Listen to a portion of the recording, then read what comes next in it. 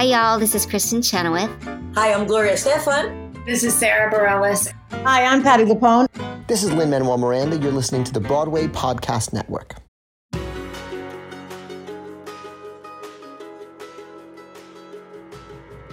Hey everyone, Alan here. I'm just cutting in real fast at the beginning to add a new section to the episodes here. I tentatively calling it the reflection section.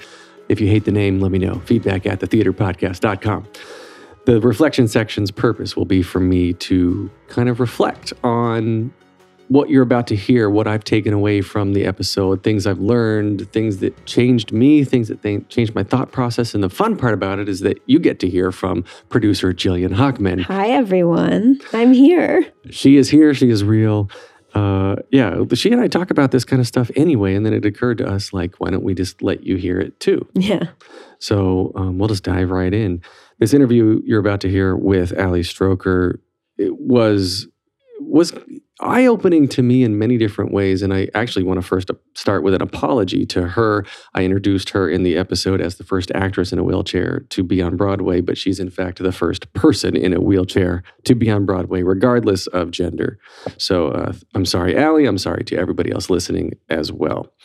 But the thing that sticks out to me, what she said to me that I still take with me is that she doesn't want to be seen as an inspiration. It's not that she doesn't like it, but she wants to just be like everyone else. Yeah, I was listening to that, and what I really kind of took away from that is, yeah, she has to still keep living her life after you're done being inspired. She doesn't exist for your reflection or for your thought process of anything. She's a real person. She lives her day to day. Cool that you got something out of it, but that's not why she's here. And because I asked her, I was conflicted. I said, so you do or you don't want to be inspirational? And she goes, no, I can't help being an inspiration. I can't help being someone's inspirational motivation. And she quoted her dad and saying that, and I'm probably misquoting her here, that you can't control what people think of you, but you can, or what people say to you, but you can control how you react to that. And so she's always tried to remain strong. She's always tried to remain, true to who she wants to be. And if people find her inspirational or not, that's out of her control, and she just chooses to live her life. Yeah, I like the way she also holds herself accountable and holds other people accountable. You get to choose how you react. Mm-hmm. And that ability to be accountable and to be cognizant of your own thoughts and feelings can really make a big difference in how you see the world. Yeah. Yeah, and that's what I've taken away, actually. We're recording this, you and I, right here, a couple of days before we released the episode. We spoke, Ali and I spoke about a month ago, and I've thought about that ever since. And I continually go back to it, and I'm always thinking that, it's changed me. It changed the way that I kind of perceive negative experiences in my life ever since then. So Ali, if you're listening, thank you for that. She inspired you. And she didn't even mean to. Oh, goodness. I don't know if she'd like that or not, but. Thanks, Ali. You're the best. Probably. Cool. I guess that's it. We'll kick into the episode. Do you have anything else to add? Thanks for listening, guys. Yeah. Follow us on social media. We're at theater_podcast on Twitter and Instagram, facebook.com/official theater podcast. If you have thoughts, feelings, want to tell us about your day, feedback at thetheaterpodcast.com. We would love to hear from you. And enjoy. Enjoy the episode. Here you go. 1, 2, 3.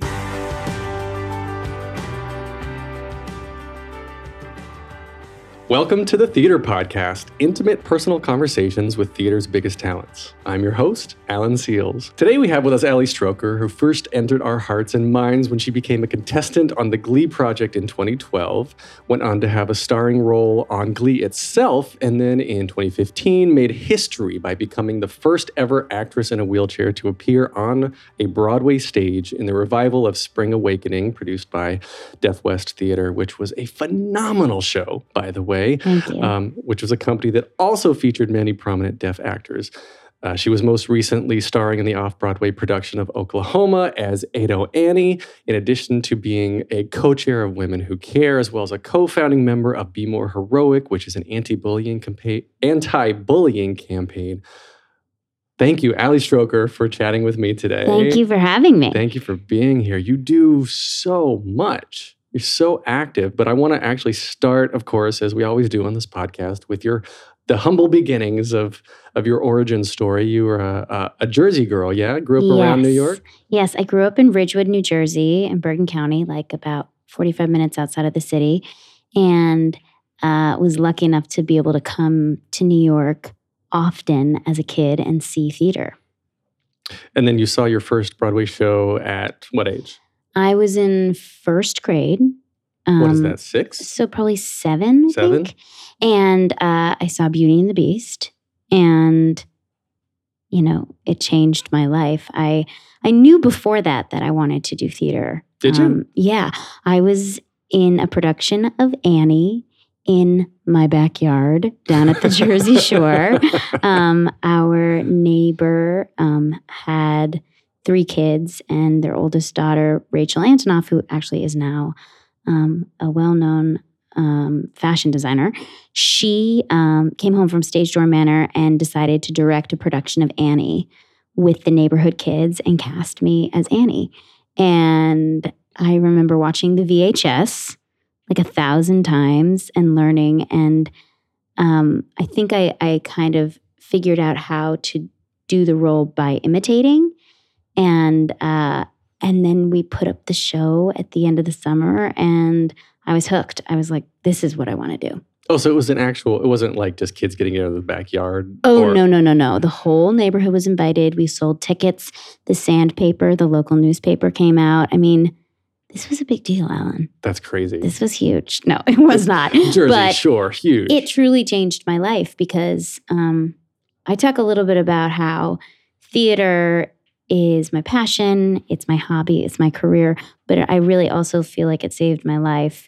I was injured in a car accident when I was 2 and am paralyzed and use a wheelchair. And I think when I was introduced to theater, it felt like an outlet for me to express everything that I was feeling in a safe place. And it was the first time that I felt like I was up in front of people and I was being looked at and listened to for the reasons that I wanted to be. Because as a little girl in a wheelchair, a lot of people look and stare and feel bad for you. And that never felt good. And I was aware of that at a very young age. But being on stage and having people look at you and listen to you and applaud for you felt really powerful. And I just knew after that first experience, I wanted more and more and more. That's really great. I think a lot of us take for granted, I guess, what we don't know what we don't know, if that makes sense. And this is, I don't know if this is going to come across as insensitive, but I kind of had my first experience with a lack of accessibility, especially in New York City. You just rolled your eyes, yes. Yes. When I had my first child, and I have to push a stroller around, right? And just getting around everywhere. But like having to live this day to day, and then you said you were late here to this interview because like the weather is getting to you. To like everything just kind of like centers around that sometimes? Yeah, it's interesting. So I have lived in New York since 2005. So New York City is not like a new home for me. But I think what anyone can relate to, whether you're walking around on 2 feet or you're rolling around or you're using crutches or you need a cane or however you get around New York, there are a lot of obstacles. And being in a chair, it's like you have to figure out your rhythm, and any sort of elements that throw you off your rhythm and your track is a test of patience. And I was talking about that actually today, that when my patience thins, the first place that I feel frustrated is at New York, because this city has made huge strides to make the streets and the sidewalks accessible, but we still deal with like subways not being accessible, and so I get around a certain way. But you add rain into the picture. Well, you can't hold an umbrella while you're pushing a wheelchair. Yeah. So you get wet, and that's kind of a part of it. And it's charming for a few years, and then there are days where it ain't so charming. And it's so funny that you were saying like you had this first experience when you had a child and had a stroller to deal with. I have so many moms like relate, and they're like, either pushing down the street next to me or wherever. They're like, I didn't realize how tricky this is until I had a baby and had like a stroller to use. And, and I think part of my perspective is like, I never blame people for not knowing what they don't know. Mm-hmm. Like I don't go around every day thinking about what it's like to be blind and get around New York City. I don't expect people to understand what it's like to get around in a chair, but something that I do love about New York is that people are always willing to help. And there's sort of this like team spirit that at least I feel and I look for in people, because there are times that I do need help. And, there are times that sometimes I fall out of my chair or whatever, and I'm never on the ground for more than 3 seconds before some New Yorker has me back up in my chair, checking to make sure I'm okay, picking up my bags, people asking if I need help up hills and ramps. And I just am really fortunate to, I think, also be willing to accept help. Yeah. That's a kind of vulnerable position to put yourself in sometimes. And I have a love-hate relationship with that as well, because sometimes needing help means having to articulate the kind of help that you need. And not everyone's a good listener. So sometimes I'm dealing with somebody who thinks that they know how to help, when really, actually, that kind of help is not as helpful. Yeah. If this is making any sense, hope you're following. It is. I think I'm good at picking up. Yeah, it's. And I've actually struggled with this in my personal life too. Of I'm a fixer. I'm a doer, mm-hmm. and my wife has helped me out immensely with this particular skill, which is a learned skill. I think for a lot of people is sometimes the best way to help is just to listen, mm-hmm. not to try to just go out and fix it right away. Right. And that's what I personally am always fighting, that urge in myself to just go fix the stuff. And I can say that I feel like every day I am challenged to figure things out for myself as far as how I'm going to make something work. But over the past few years, I've thought a little bit about that concept of making it work, because sometimes I end up accommodating for other people more than I'm accommodating for myself. Mm. And that I've had people in my life who I really love and respect help me sort of refocus that, because growing up with a disability, you don't want to be a hassle. You don't want to make things more complicated for people. So a lot of times you will accommodate for them instead of asking what you want or what you need. And this has come up around accessibility mm-hmm. in the theater world, because theaters by law make it accessible for patrons. But they don't always make it accessible. The stages aren't always accessible. And I made a promise to myself after I finished doing Spring Awakening and becoming the first person in a wheelchair to be on Broadway to only perform in accessible venues for both patrons and actors. And that has put me in a position of having to have conversations and having to say no. And it can be painful, because at the end of the day, I'm a performer like anyone else, and I just want to perform. I want to do the job. Mm-hmm. But I also feel a social responsibility to set a certain standard that, as a performer who has a disability that I'm not just saying, oh, no, it's fine if you don't have a ramp or you don't have a way for me to get on stage. I'll just be carried because I'm a 31-year-old woman and I don't want to be carried on stage. I want to enter in my chair, which is my power. That's how I get around. And I think it's a statement to enter in your skin, literally. And my chair is a part of that. So that's been a big learning kind of experience for me, to trust that people will make the accommodations for me, and that if they won't, then saying that I'm not available and that I won't do it is also making the right impact, maybe even stronger than if I was there performing.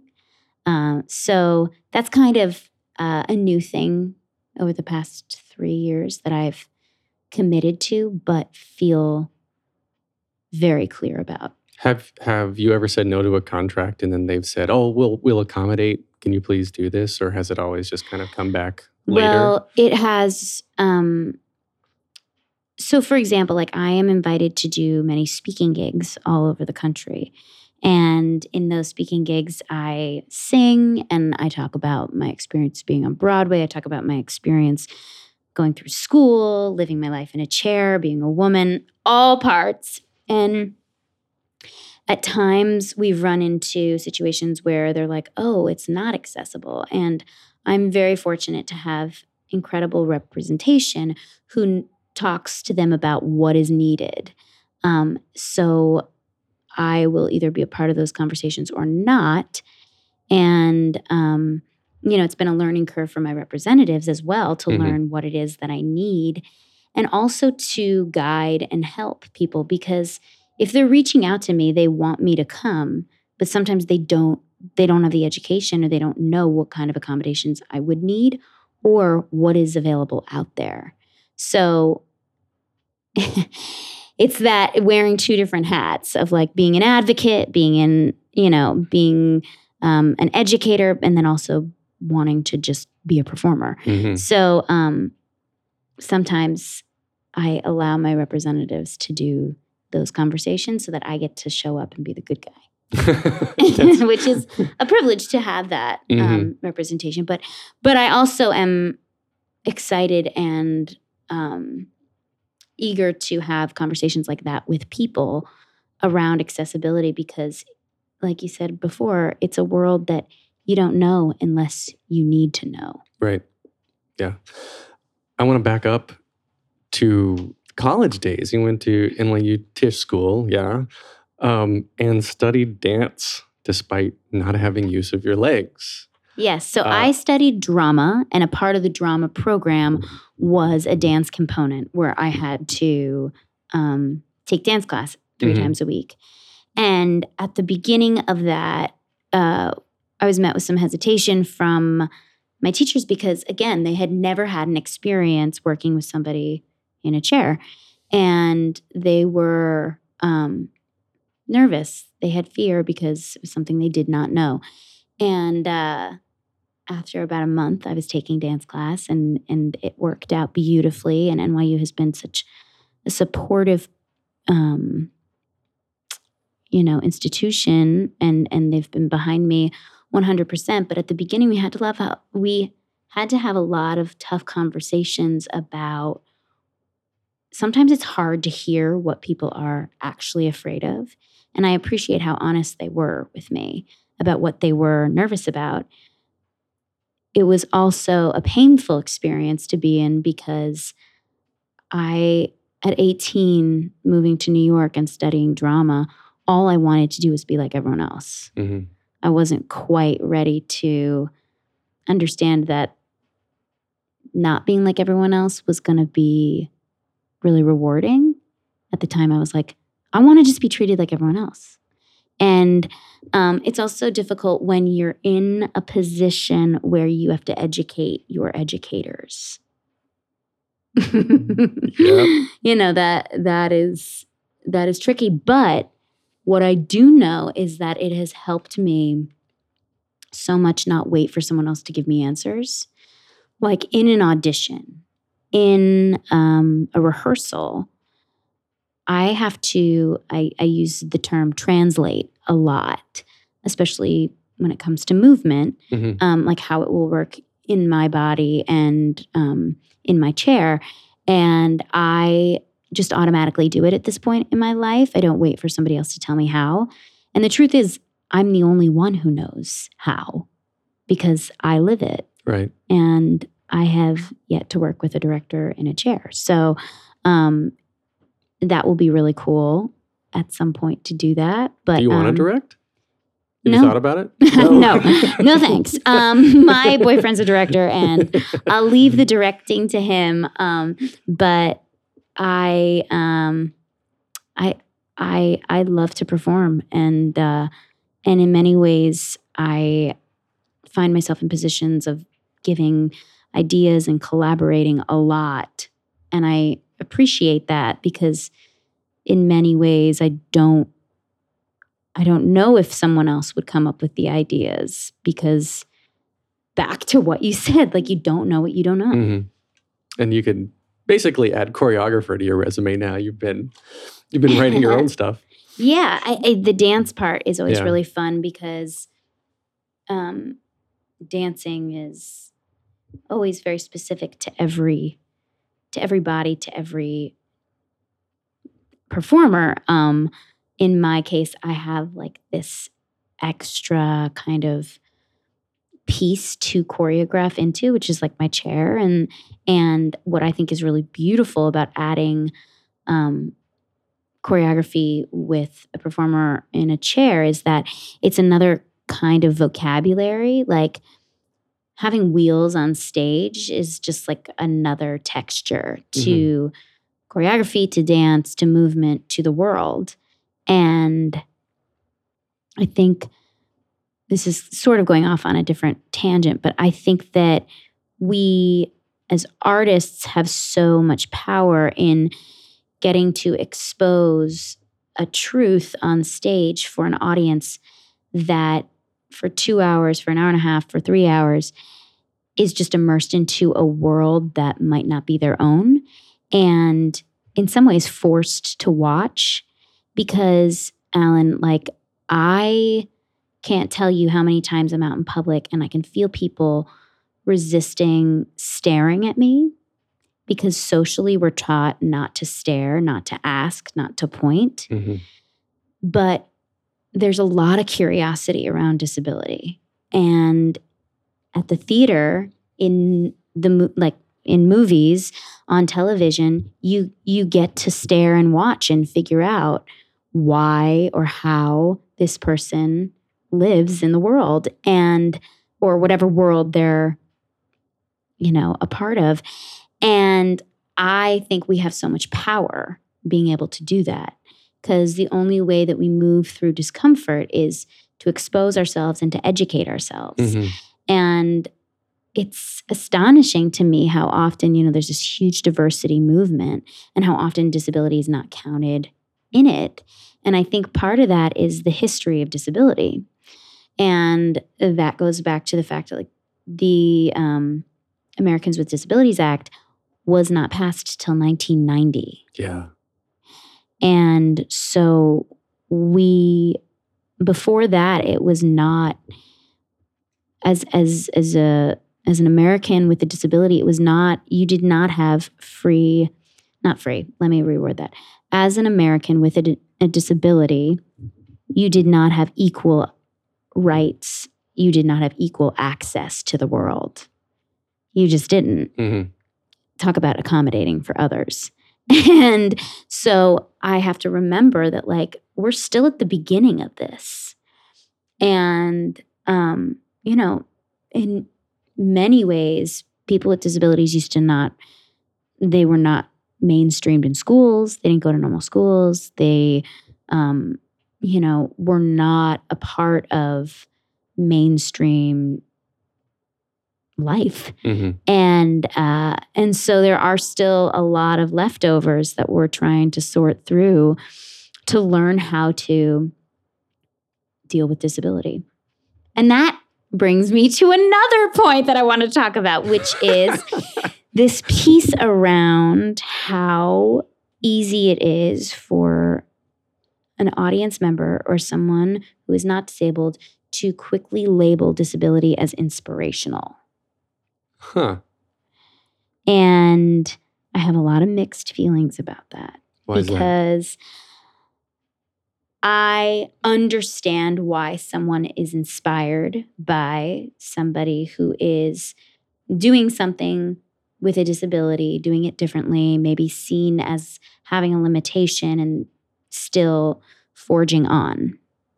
However, it feels like this really easy label to slap onto something involving somebody with a disability. And in many ways, it makes me feel further from feeling understood and seen, because it feels cheap. It feels like, it feels so surface level. It's like, yeah, to you, I might be an inspiration here, like grocery shopping, but like for me, this is my everyday life. So for you to come up to me and tell me how inspiring I am, you're getting something out of that makes you feel good. But for me, it kind of jolts my day because this is my normal. Yeah.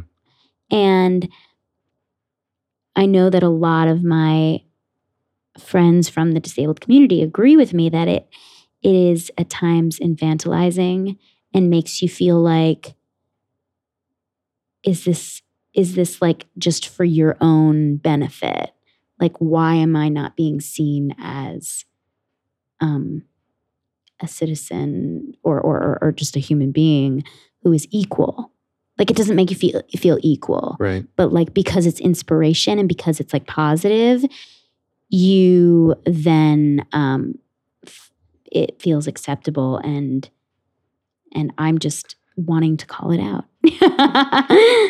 Well, you would you call yourself an activist though? Because you do a lot of like speaking, as you said, and so I would consider it some sort of activism in a sense. The Women Who Care, you're a co-chair, which supports United Cerebral Palsy of New York City, and then the Be More Heroic anti-bullying campaign.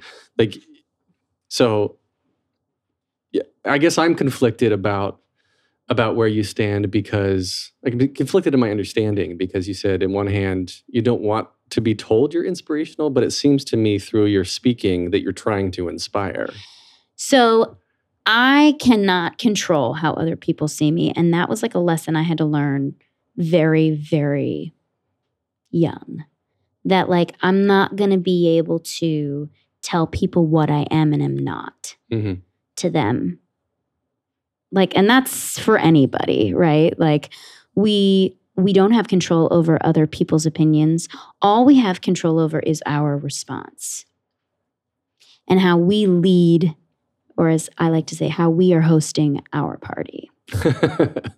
And so in many ways, I think part of why I speak and why I am involved in all of these different outreach, programs for people who need support is because my driving force is that I have been given so much support and so much love and so much encouragement.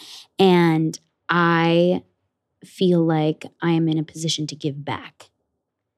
And selfishly, it makes me feel good that I have something to give, even if I'm seen as someone who maybe at times needs help.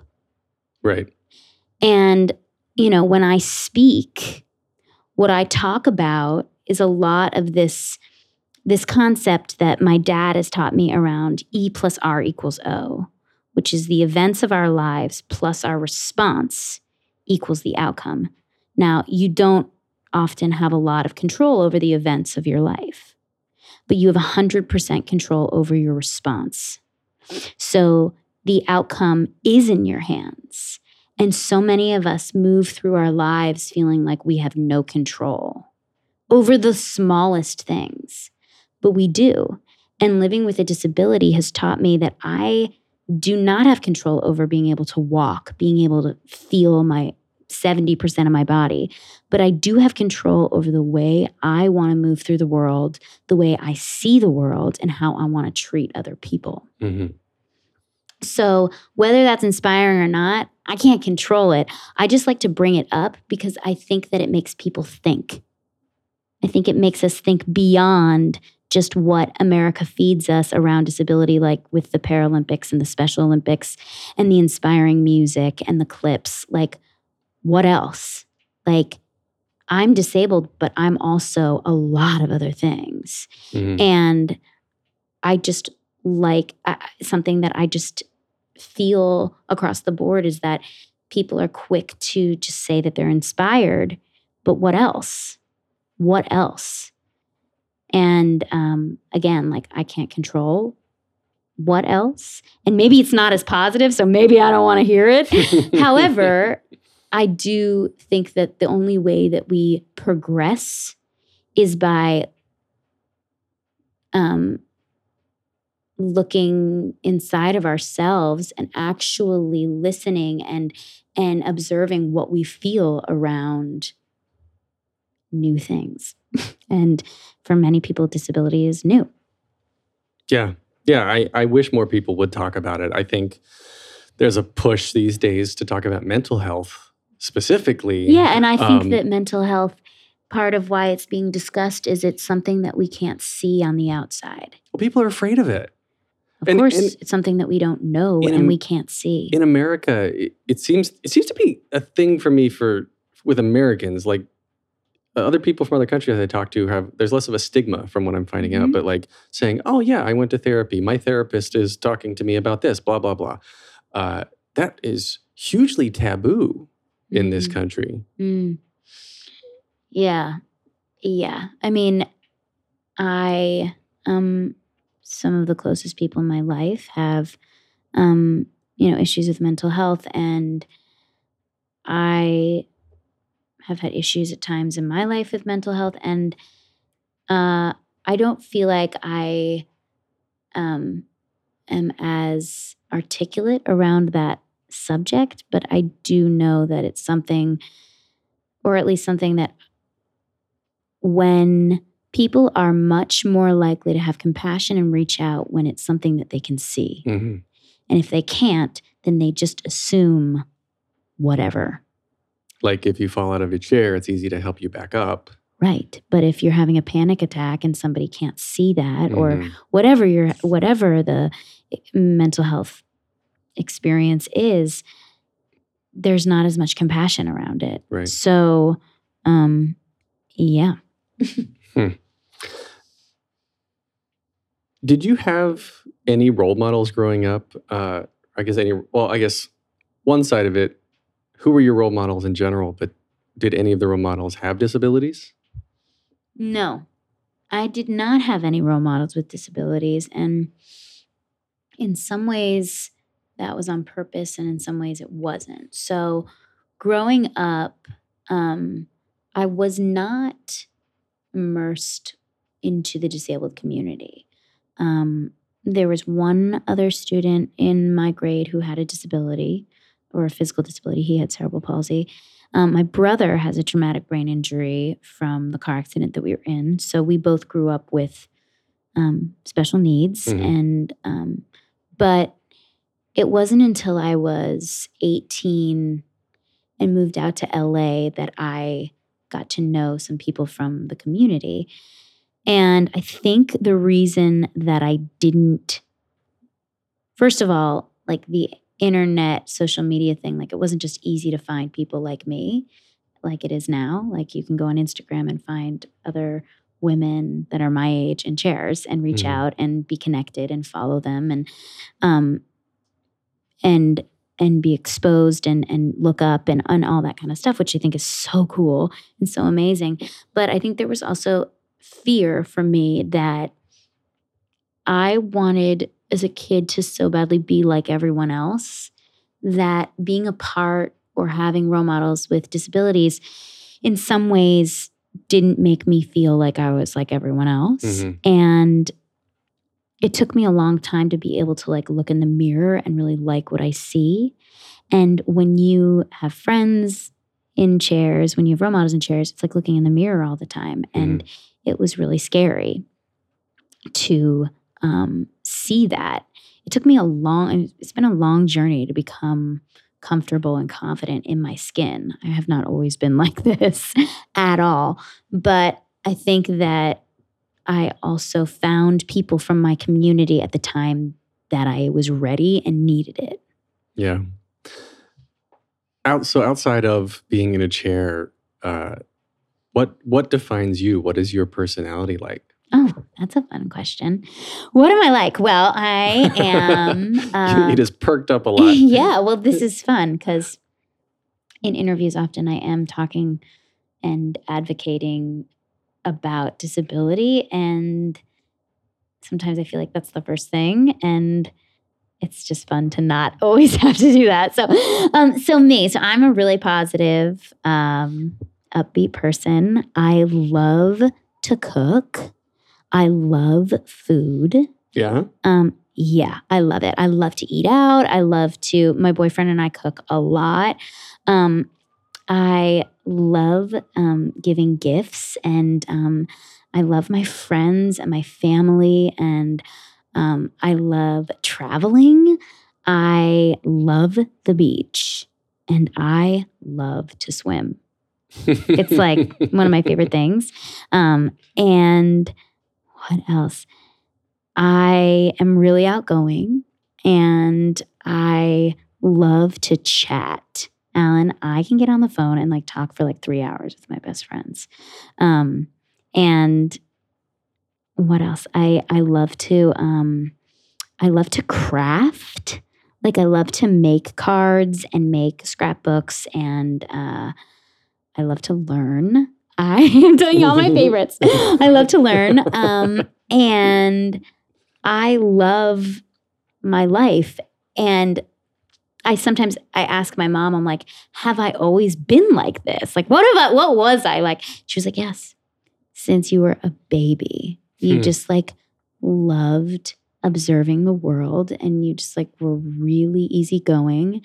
And like, I just had these big blue eyes and just like very even tempered, and I'm stubborn and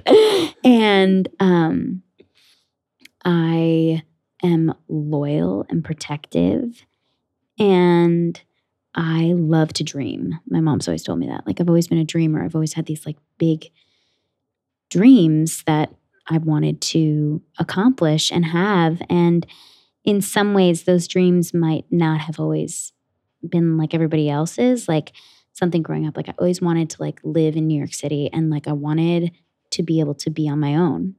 And I have been able to do that, which has been so cool. And I never have taken my independence for granted, because I think like growing up and needing a lot of help, I used to dream and think about like what is it going to take to not need this help?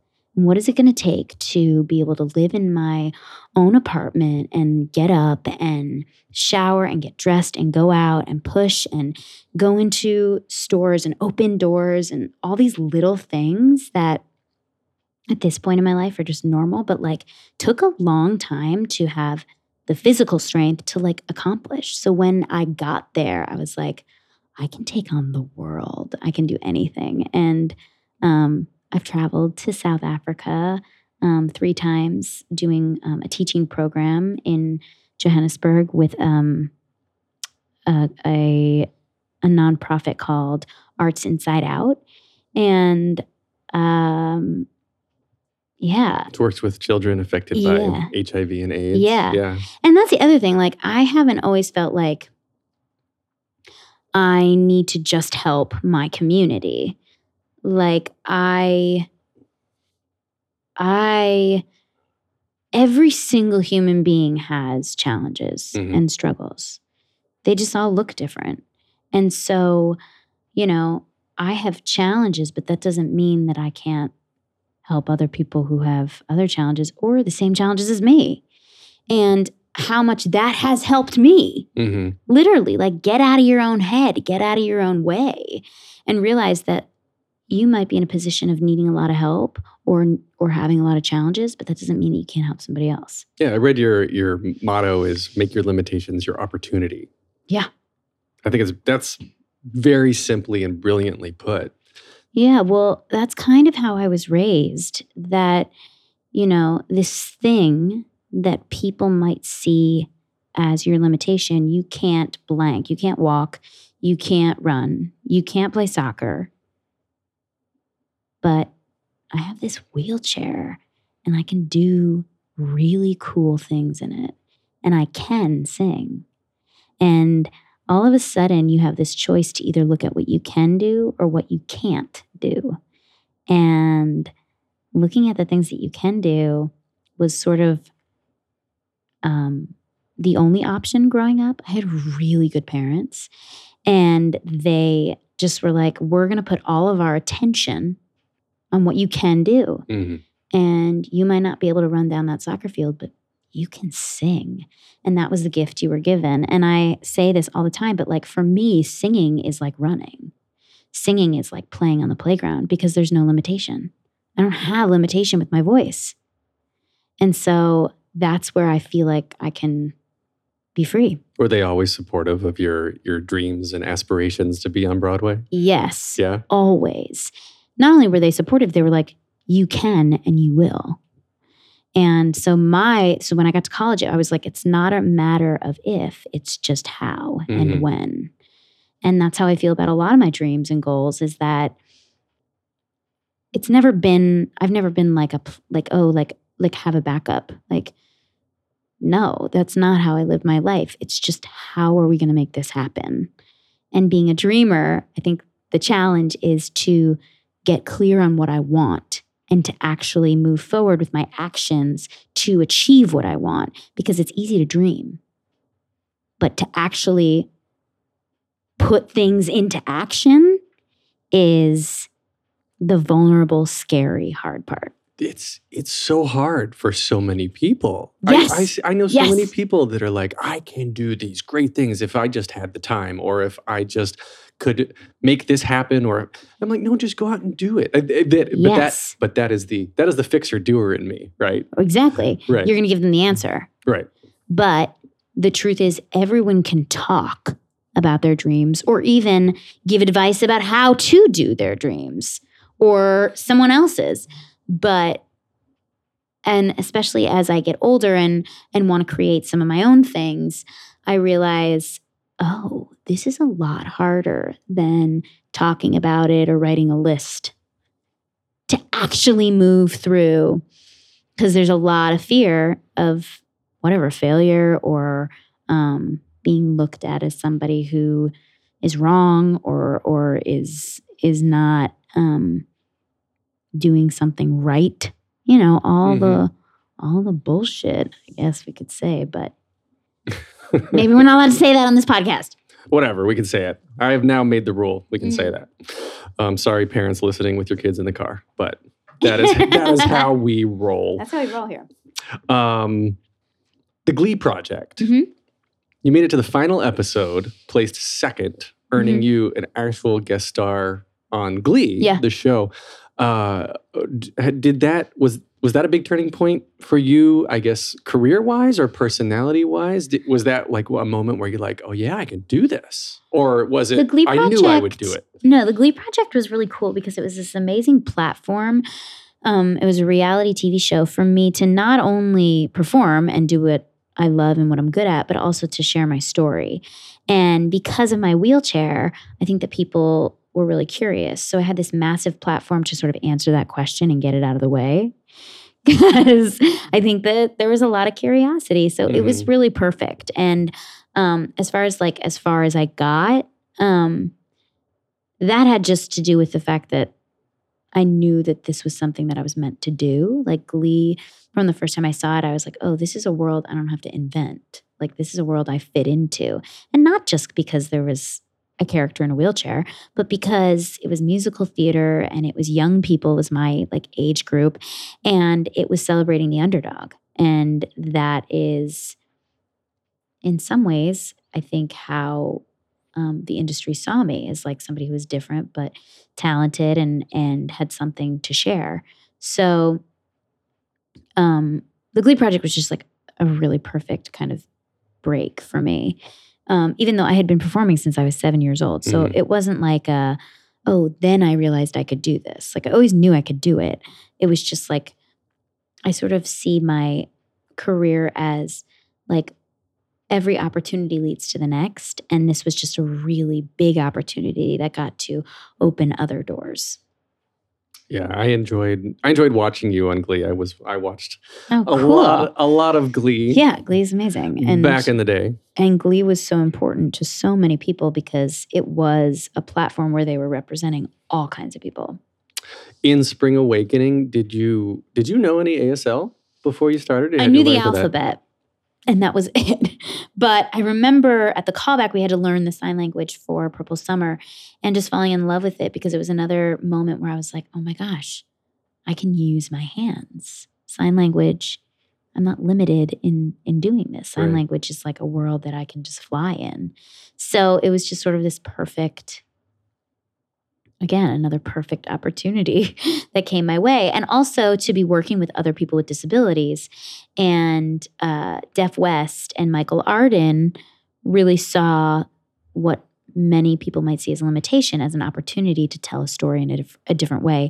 And that was like exactly the kind of thing that I was trying to do myself.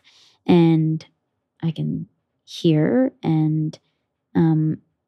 but I can't, I can't push my wheelchair and sign. So there were times when like my friends who were deaf were helping me on stage. And then there were times that I was helping them. And in so many ways, it just felt like this natural world that I was just meant to be in. And I'm so glad that that's how I made my Broadway debut, because it was just like, without sounding kind of corny, like it was really right on brand. Like it was like right, like it was like the perfect right situation.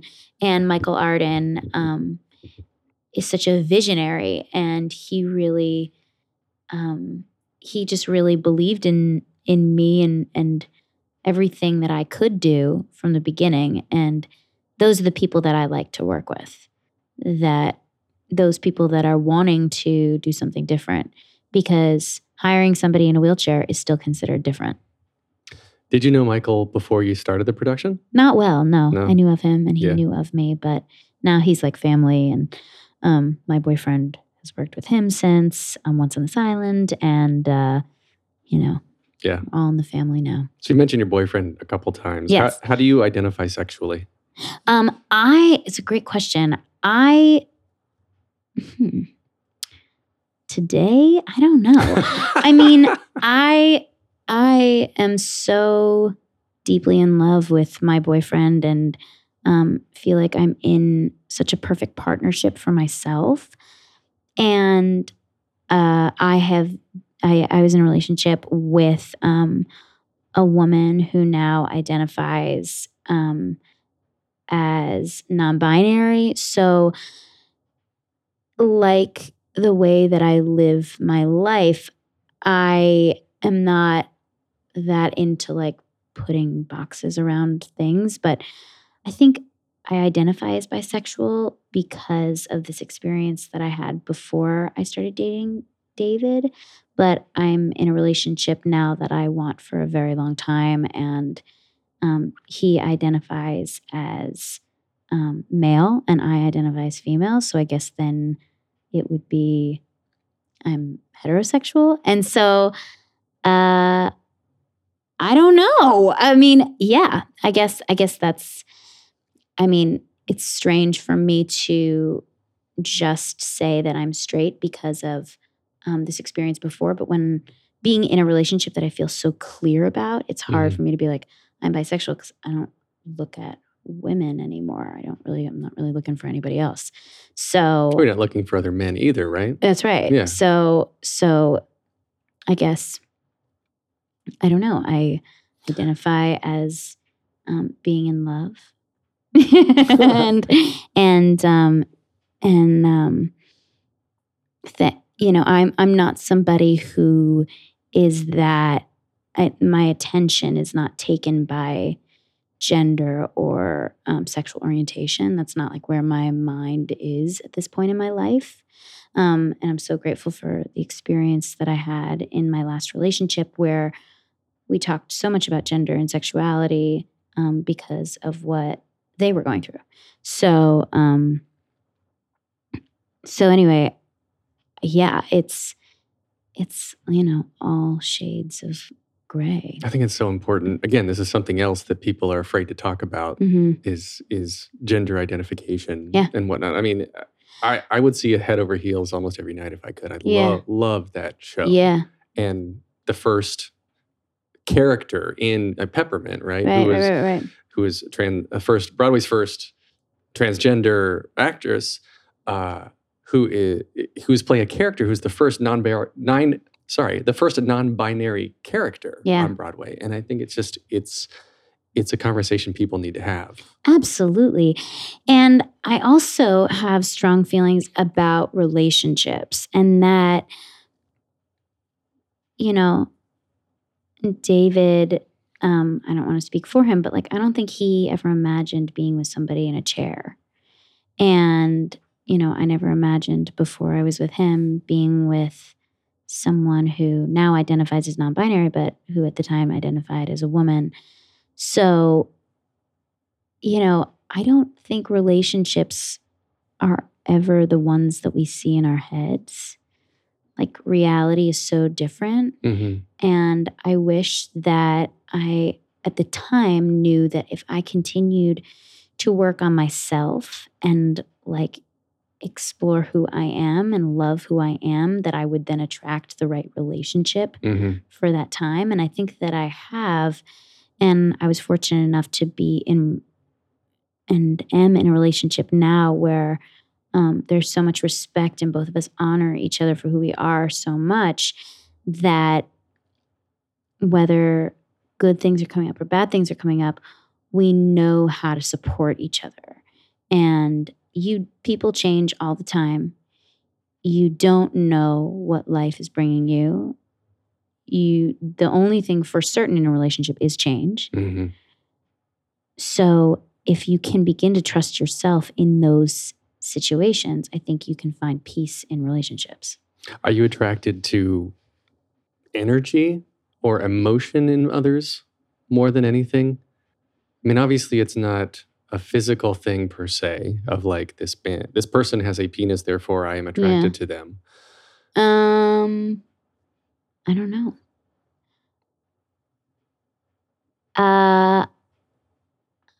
I'll tell you all the reasons why I was attracted to David. He's fearless. He is creative. He is compassionate. He's sensitive. And he is extremely aware and articulate about his own feelings, opinions, and experiences. And for me, in a relationship, I have to be able to articulate what I feel, and I need to have a partner who can do the same. And he's also the hottest guy I've ever seen in my life, so that helps.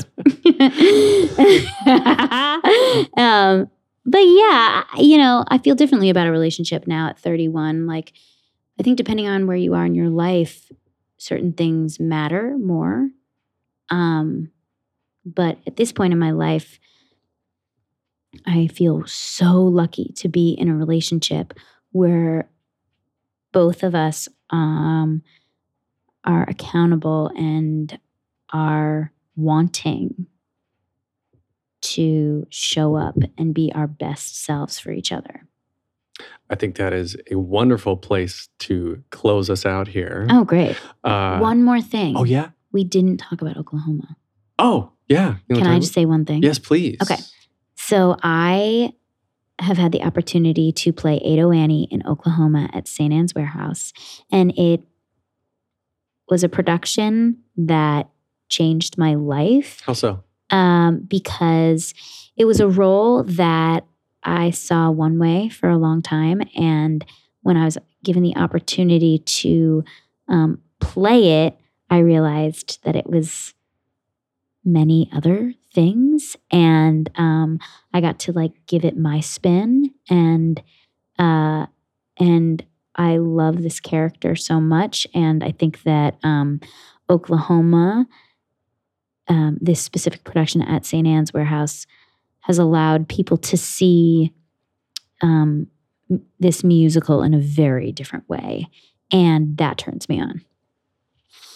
How is it different from the standard production that people might know? It's a lot darker. You really hear the script. The book, the scenes. A lot of times Oklahoma's done where you don't really hear the lines, but you remember the music. And this specific production is slowed way down, and you really hear the scenes and the way that these people are talking. It's sort of stripped down. And I think that it reminds us that this American musical that we sort of, in my opinion, have labeled as sort of like a happy, feel-good musical, has a lot of grit and a lot of darkness, just like our country has. We have a lot of good and we have a lot of bad. Mm-hmm. It's not bad to look at the other parts. And right now in history, I think it is important to remember that we're made up of both, and that the only way that we can move forward and progress is by actually owning and taking accountability for both. Well, I hope that everyone listening saw the production. It was extended once. Hopefully it will continue to have a revival later on down the line.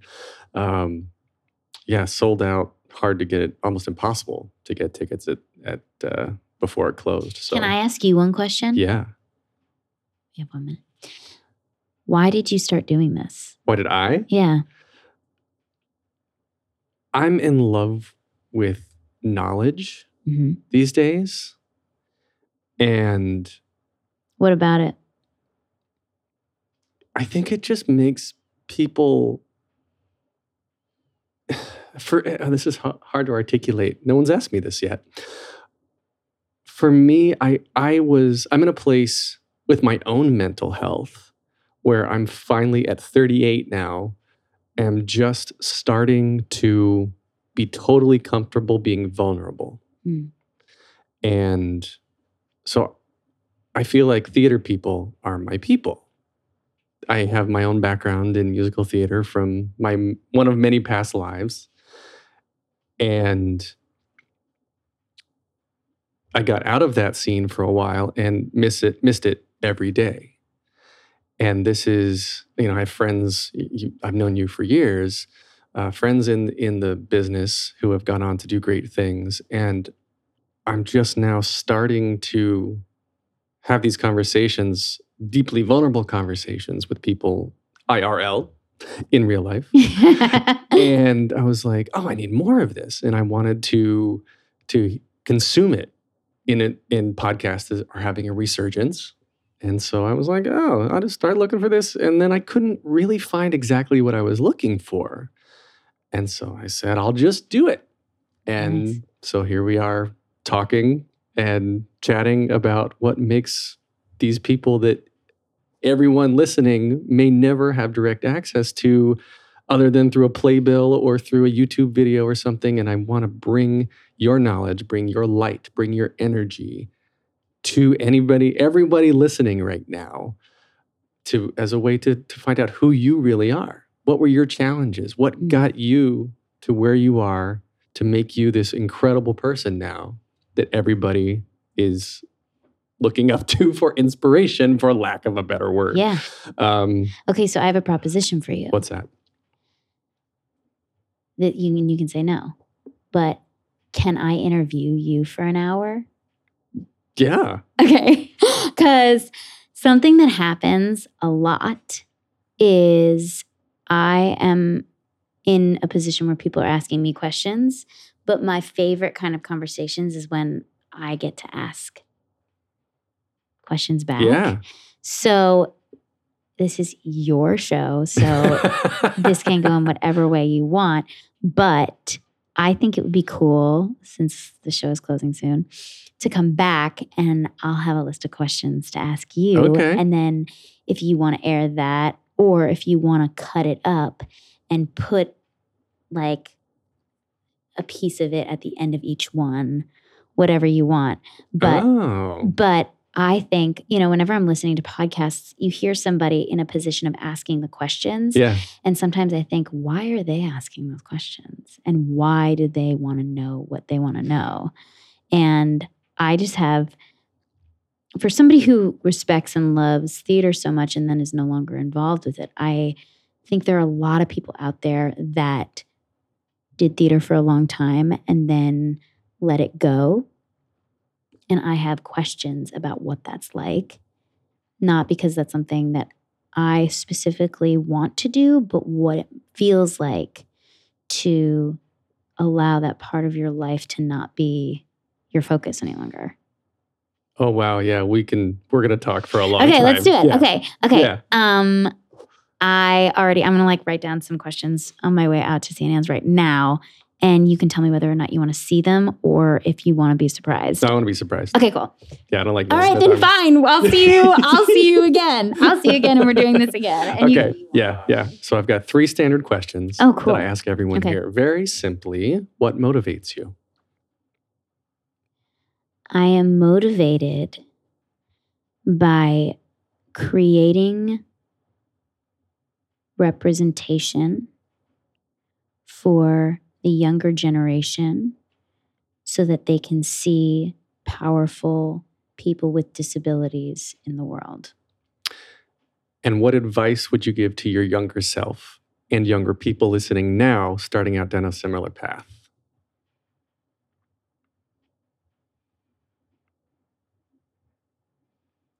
Everything you're unsure about yourself, every part of yourself that you're not sure people will love, are the things that one day you're going to be so happy are a part of who you are, and you will be loved for every flaw, every part of you that is different. As someone who was bullied as a kid, that's kind of making me cry here. Last question. Yeah. If you could only see one show for the rest of your life, but you could see it as many times as you want, what would you say? The Wiz. Why?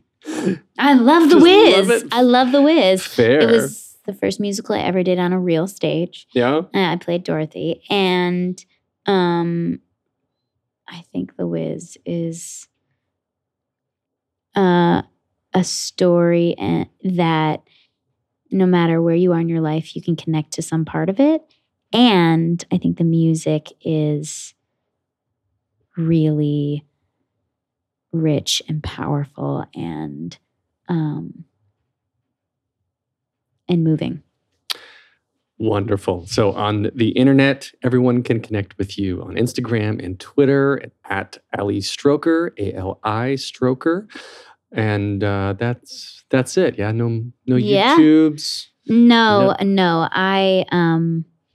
I think social media is a really wonderful tool, and I also think it's something that we abuse.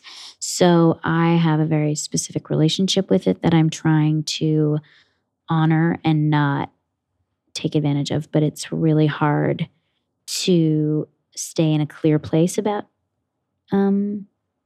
social media and exposure. Maybe I'll come back another time and we can have an hour conversation about exposure. But we live in a world where everything's so overexposed. And so I love being able to connect with a lot of people. I also want to be known and seen for my work and not for my posts. I really love that answer. Speaking of being known for your posts, yes, you could get more of me and the theater podcast at theater_podcast. Also on Instagram and Twitter, facebook.com/official theater podcast. Are you on Facebook? Yes. You are? What is your feed? Ali Stroker. Facebook.com/Ali Stroker. Yeah. And then, of course, thetheaterpodcast.com is how you can easily listen and subscribe and share and all those fun things that you have to do on the internet these days. And if you're listening on an app right now, just go in, give a review. Please provide an honest review. I read them. I think they're important. I love the feedback. You can also email me, feedback@thetheaterpodcast.com. Please, questions, comments, concerns, anything. And the music you're hearing under you right now is from Jukebox the Ghost, lovely friends who allowed us to use music for this podcast. Love them. Visit them at jukeboxtheghost.com. And again, Ali Stroker, thank you so much for this chat. This has been wonderful. Thank you so much, Alan. Take a deep breath, make the world a little colorful. Hey, it's Leslie Odom Jr. here on the Broadway Podcast Network to tell you about the Rise Theater Directory, a program of Maestro Music. Rise is a national online resource designed to connect and empower backstage and administrative and creative theater professionals from underrepresented backgrounds. If you work or aspire to work in the theater community, this can help you find your next project. And if you hire theater professionals, search the Rise Theater Directory to find your next team. Create your profile now and get more information by visiting risetheater.org. That's theater with an RERISETHEATRE.org, because only together we rise.